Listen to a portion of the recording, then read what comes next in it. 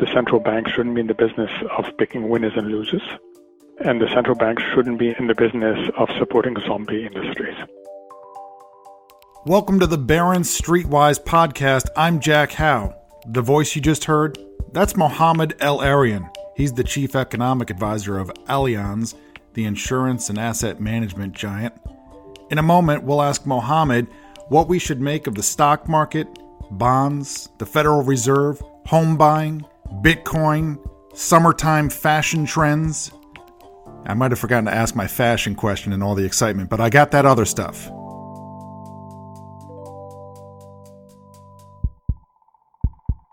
Meta, how much news have you been watching relative to how much you usually watch? I think my Twitter consumption is up like 150%. So you get the news from Twitter, you don't watch it on cable news? No, I mainly look online. If you watch on TV, it's been a week now since the death of George Floyd at the hands of a Minneapolis police officer, and we've had nationwide protests and civil unrest, and so you see these things unfold live.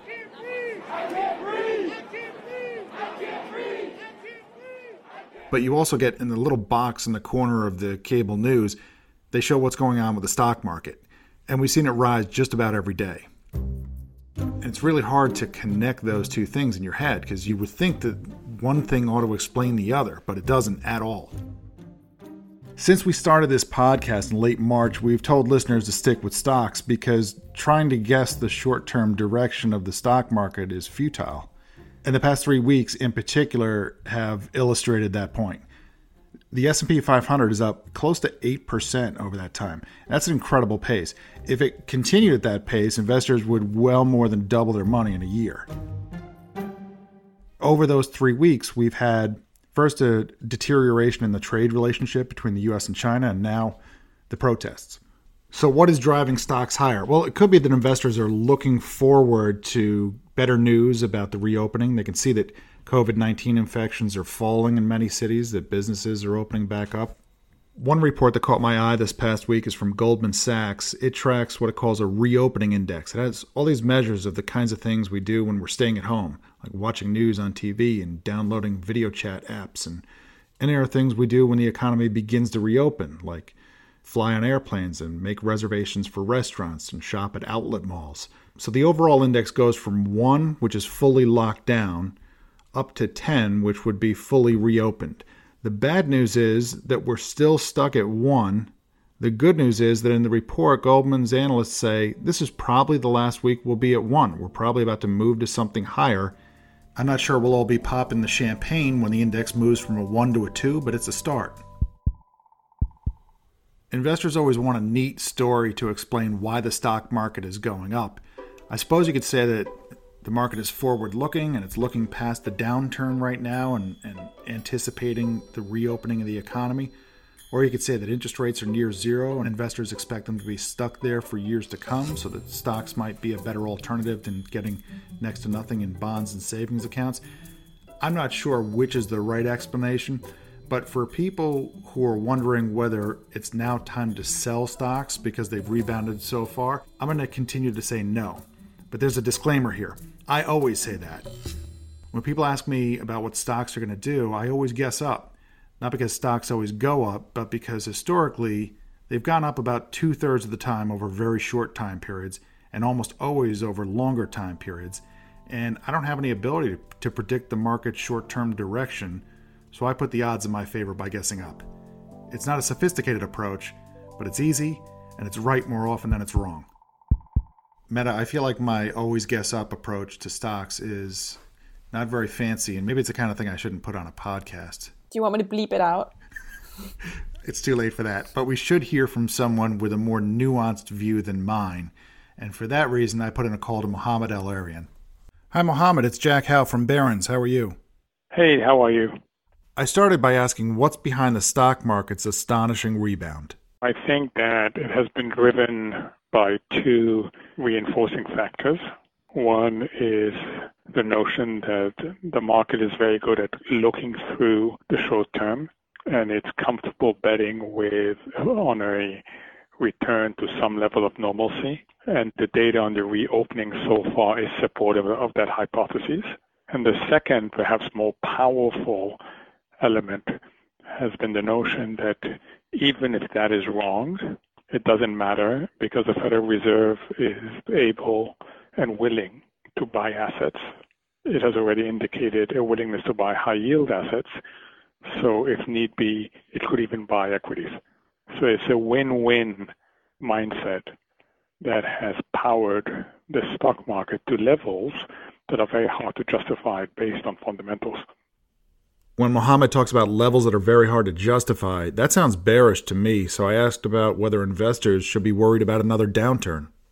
The reality is we live in increasingly distorted markets, that those of us that believe that investing should be related in large part to fundamentals are not comfortable at this stage.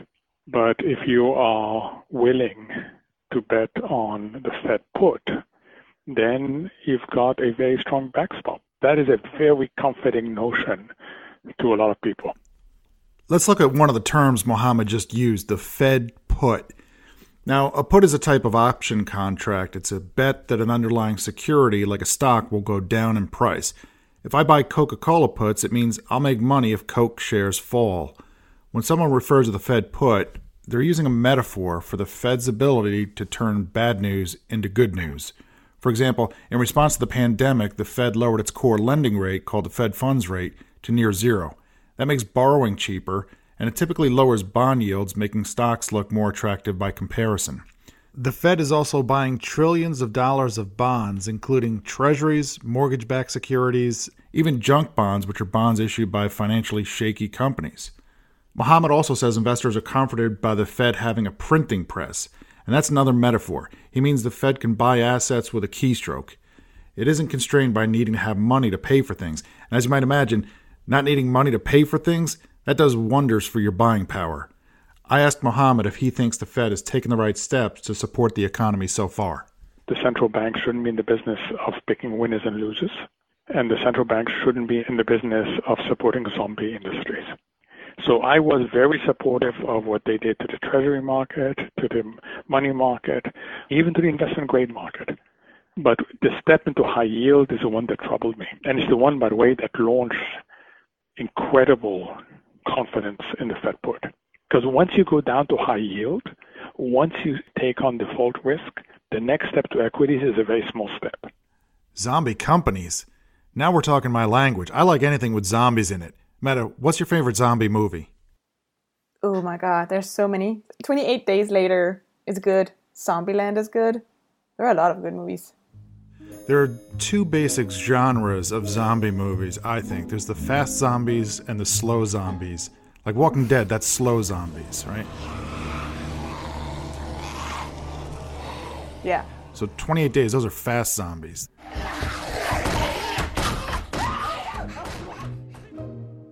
You're into zombies who run. I'm into zombies who shamble. I like a slower zombie, but, to each their own. Slow zombies. Well, I'm not very athletic, all right?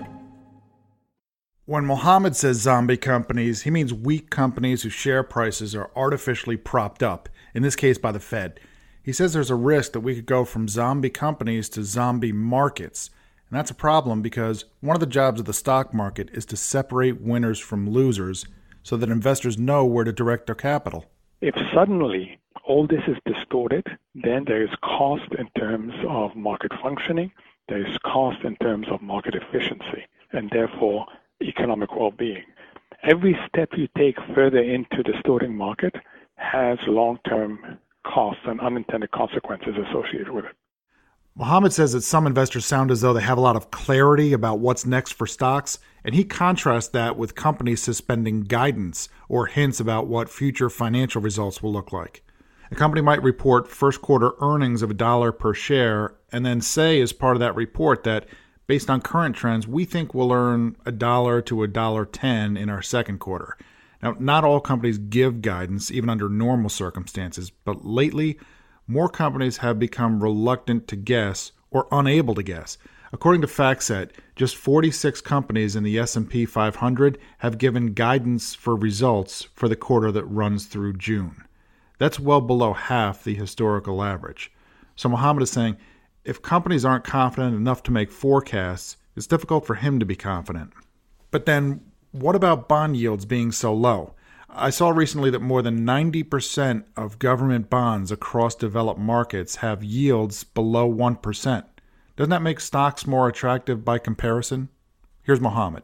It is part of the Fed wanting us to take more risk, wanting us to push up asset prices as a way, they hope, of stimulating the economy. But I remind them of the story of the person who calls their friend and says in a very excited tone that they bought a dog for $40,000. And the friend says, "You did what? You paid $40,000 for a dog?" And the other one responds, "Yeah, it was a great deal. The cat was selling for $50,000. So even the relative trade has its limits. Mohammed says it's a good time to get defensive, which could mean shifting some money away from stocks. For bonds, he recommends going up in quality, even if that means sacrificing returns. Mohammed contrasts the economic shock of the pandemic with the global financial crisis just over a decade ago. He says economic shocks like the current one, they can take much longer to reach critical mass, but when they do, they can be hard to unwind. It's a cautious view, to say the least, and it helps explain why Mohammed isn't worried about inflation in the near term, even with policymakers spending so much money on stimulus. So it is very difficult to generate inflation in the short term. You can do it for certain sectors, but you can't do it economy-wide, and that's because demand is so beaten up. We're going to have problem recovering on the demand side. Economic insecurity, household insecurity is very high. People are not sure about what their future income looks like. Okay, so at least inflation is one thing we probably won't have to worry about right away.